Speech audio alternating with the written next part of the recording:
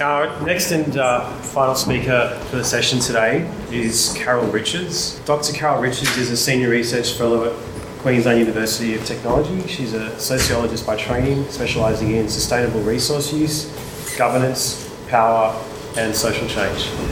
I'll hand over to you now, Carol. Thanks. Thank you for that. Okay. I wanted to talk to you about a project that I've been working on for a little while with some of my colleagues. One of them, who I wish would be here today with me because you get a real big kick out of meeting all of you, is Robin Mays. And another is a colleague from Aberystwyth University, rolls off the tongue, and that's in Wales. So we've been looking at fossil fuel divestment as a new way that civil society engages with the problems of climate change.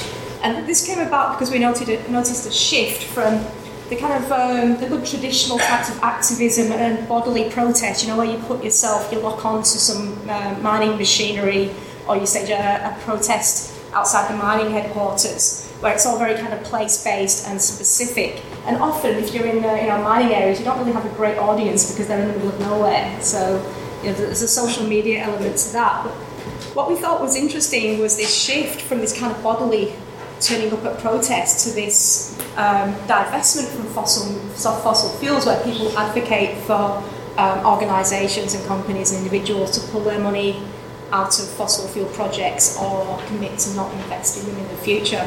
So we thought that was quite neat, something that was going on, something that's kind of, it's legal, you can't get arrested for it because you're just playing the game of the free market economy and capitalism. So in a nice way, it kind of piggybacks on neoliberal capitalism, but it's kind of sneaky. It's kind of like a border collie that comes around and nips you at the back when you least expect it. So the way we're looking at this is from broadly critical social science. Between us, we're sociologists, geographers, cultural studies types, no economists, so we'll give that a bit of a shot anyway. The accent's from Manchester, by the way. It's really thick at the moment because I've just come back from the UK. So I can hear myself. It sounds funny with all these Australian accents again. So we wanted to look at how the fossil fuel divestment movement bypasses an ineffective state. We think this is one of the elements of what's going on. And I'll talk to you a little bit later about the ineffective state, but I think we've heard lots. We're kind of getting the gist that the politicians' policies and regulatory settings are not optimal for saving us from climate change. So we want to understand how this divestment movement and how this kind of disruption of flows of capital globally might facilitate a transition to a different type of economy or energy future. The way we got our information for this research is we've been talking to people who are directly involved in the divestment movement. So these are the real movers and shakers, both in Australia and in the UK. So we've been talking to key NGOs mostly, and just a sprinkling of ethical investor people as well who are also in this space. So why divest? I mean, many of you would be familiar with this work, so I won't labour the point, but pretty much this divestment came around from Bill McKibben's Do the Math, I'd like to say, the Do the Math article in the Rolling Stone and the subsequent tour. His work's brilliant, but his grammar's shocking. So the divestment is really about moving your funds away from morally suspect or dubious types of investments, morally ambiguous investments. And the idea of it is that there's so much carbon in the ground based on our carbon economy that we can dig up and burn. If we do that, then we're going to far exceed the 2 degrees limit that there's international agreements to try and stay within. So there's a very common, in this space, talking to people involved in the divestment movement, very common mantra, and I put it in quotes because nearly everybody we spoke to said this, is to profit from fossil fuels, is to profit from the destruction of the planet. So a very, very powerful discourse there. I should just add that divestment isn't new. I think what's new is the intensity of this divestment movement. So many people involved, so much capital being moved around, so much of a buzz around it. But there's been divestment movements in the past around things like tobacco. There's kind of a simmering divestment movement going on around investments in Israel to do with the Israel-Palestine conflict. So it's been around for a little while. So why divest? This is where I wanted to talk about this idea of an ineffective state. This is kind of your bread and butter for this audience. I'm sure none of this is a surprise to you. But you remember the coal is good for humanity. I like to keep reminding people of that because they kind of disappear into the distant past. But the G20 wasn't that long ago in Brisbane, which is my hometown, where Tony Abbott was standing up for coal because it's got no supporters and it's just a poor little resource that nobody cares about. So amongst all this, with this kind of regulatory and policy setting that we've elected our leaders to sort out, then there's sneaky little deals like the Green Tape Reduction Act, which sound kind of, it sounds nice because we're just getting rid of the regulatory burden and we're helping the economy along, but it's just removing things like approvals, environmental approvals and so forth. So also the amount of subsidising from the public purse to the private sector in the form of mining is quite immense. And a nice article by the Australia Institute is that 17 billion in major subsidies being given to private mining companies over a 6-year period. That would be a lot of hospitals, nurses, educators, carers and so forth. So I don't have to remind you about the cosy relationship between politicians and miners. And interestingly, this theme came up again in the UK as well when we were talking to people there. You think about the Tate Gallery being sponsored by BP. There's all these nice cosy relationships of who went to Eton together. It's a similar but kind of different setting. So I just want to give you a public service warning here. Anybody who's expecting a child has a heart condition or is under the age of 18, just to remind you of these cosy relationships that we're dealing with. Sorry, I had to do that. I apologise. If anybody needs a stiff drink later, it's on me. So who's divesting? Well, interestingly, it's the nice thing about this is that we can no longer say it's kind of the green lefty hippies, that need to get a proper job. Everybody's divesting. We've got the Norwegian Sovereign Wealth Fund, who actually made its money out of oil, is divesting from fossil fuels. The Rockefeller brothers also made their money from oil, divesting from fossil fuels. But also religious organisations, the Pope's talking about divestment. The Guardian's been running a long-term campaign on divestment.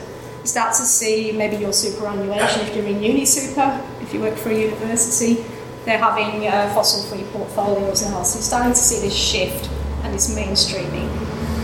Universities, that's always a bone of contention. There's been some ongoing fights around university endowments being involved in fossil fuels. And that's a tricky one as well, with universities taking money from big mining and offering scholarships and sponsorships and research. So those relationships are quite wedded. But you see local councils, like I know in New South Wales, Marrickville has divested. And so you start to see the list that 350.org, who's one of the key proponents of divestment, maintain a list, and each time you look at their website, the list is getting longer and longer. So you see now there's hundreds of organisations that are happy to have their name up as organisations, firms, companies that's divested from fossil fuels.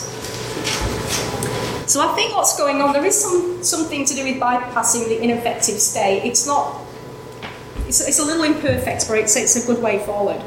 So I think there's new types of strategies, toolkit activism, very good use of social media, global level organising, which kind of mirrors the global finance capital where these investments are occurring.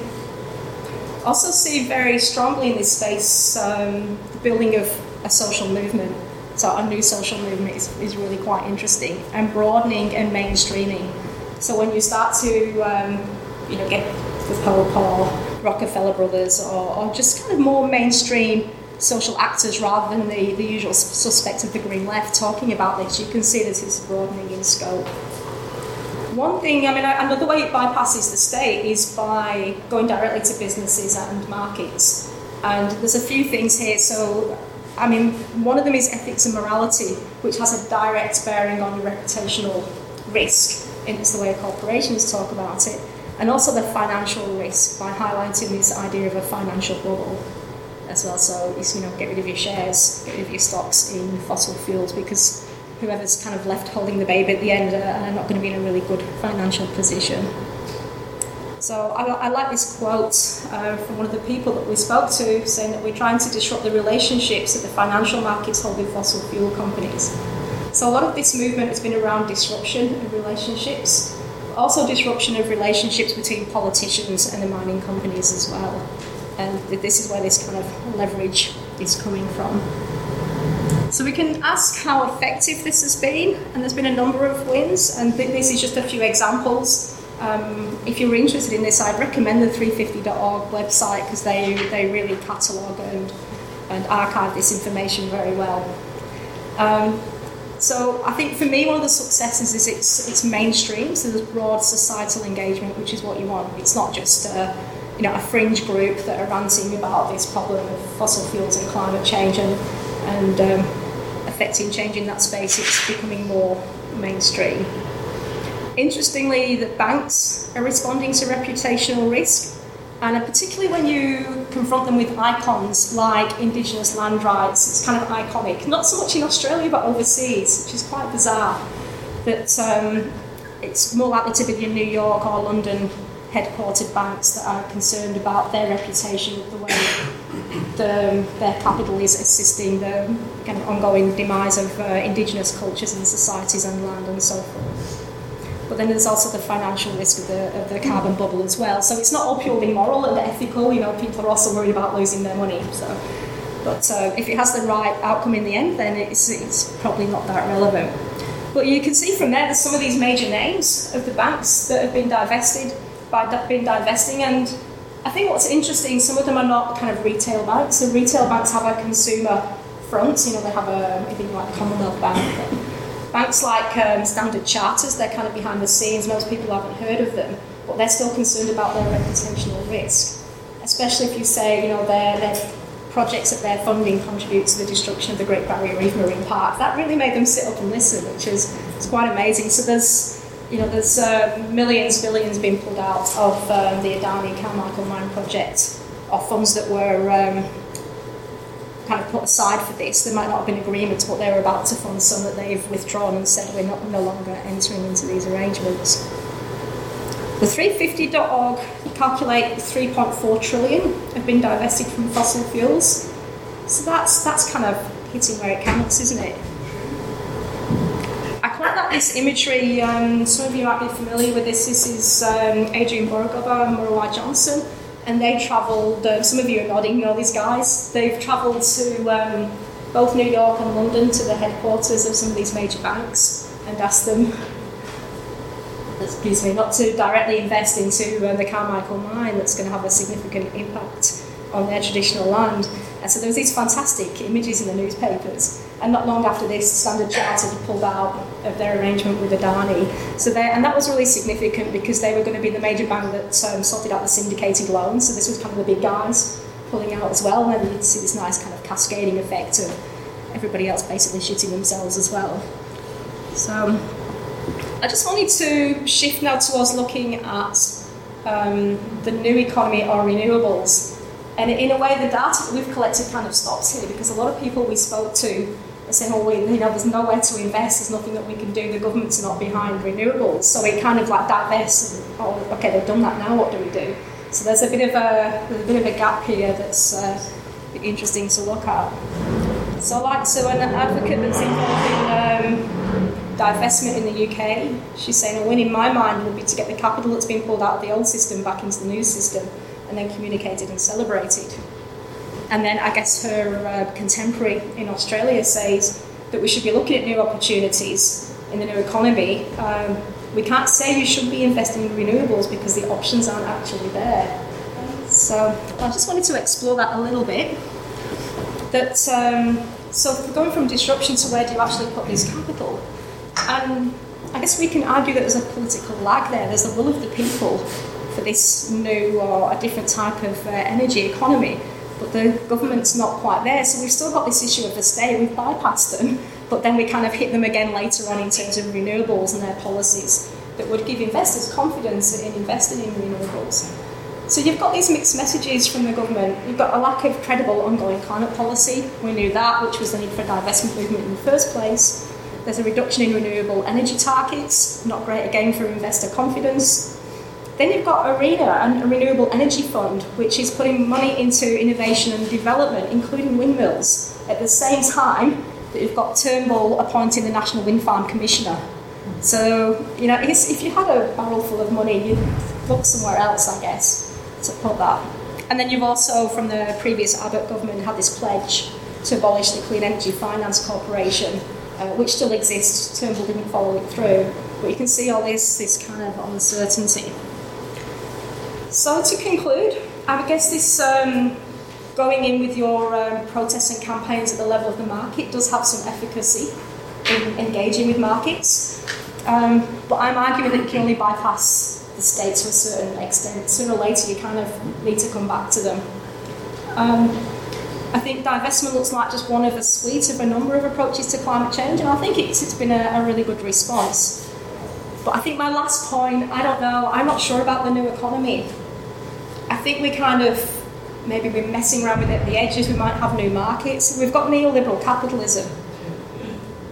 And these renewable energy type projects will happen within neoliberal capitalism. So I think we need a more radical overhaul of the economy. And so I think we're transforming within, but we're not transforming the economic system in it of itself. It's lunchtime, hey? I got a message.